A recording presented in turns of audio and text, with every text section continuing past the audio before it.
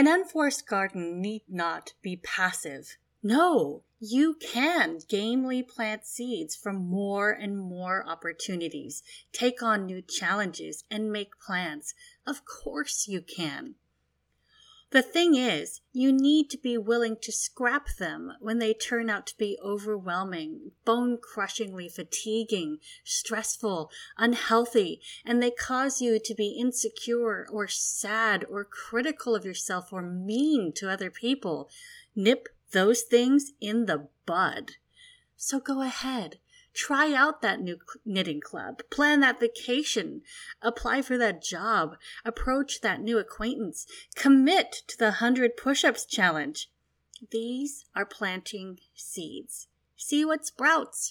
Of the things that germinate, sprout, and grow tall, see which ones are healthy, which ones are hard to maintain, and which ones don't suit you, and which ones make you feel contented and relaxed whenever you spot them.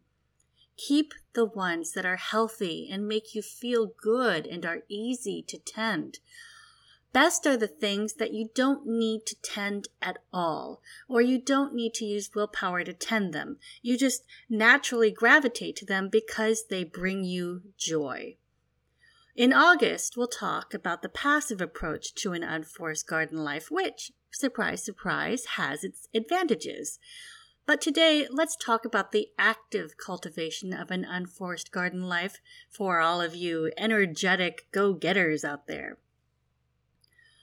The key is to plant seeds when you have the energy and the inclination. When you're ready to start something new, go stick some seeds in the soil and see which ones stick. Don't worry about the ones that fail to thrive. Not your issue. The context and the situation aren't right for your garden or your life. It's best to plant a zillion seeds at one time.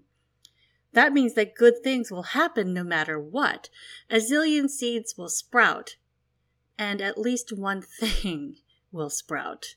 If that one thing doesn't suit you, you'll know that it doesn't work for you. You have information. Cross that sucker off of the list. If the one thing that sprouts does suit you, add it in with a warm welcome. Most likely, you'll end up with a garden full of sprouts. As they grow, let the things that don't work for you die off, and greet the things that do work for you kindly. Just don't work hard to maintain them. Stick to the things that are fun, easy, and good for you.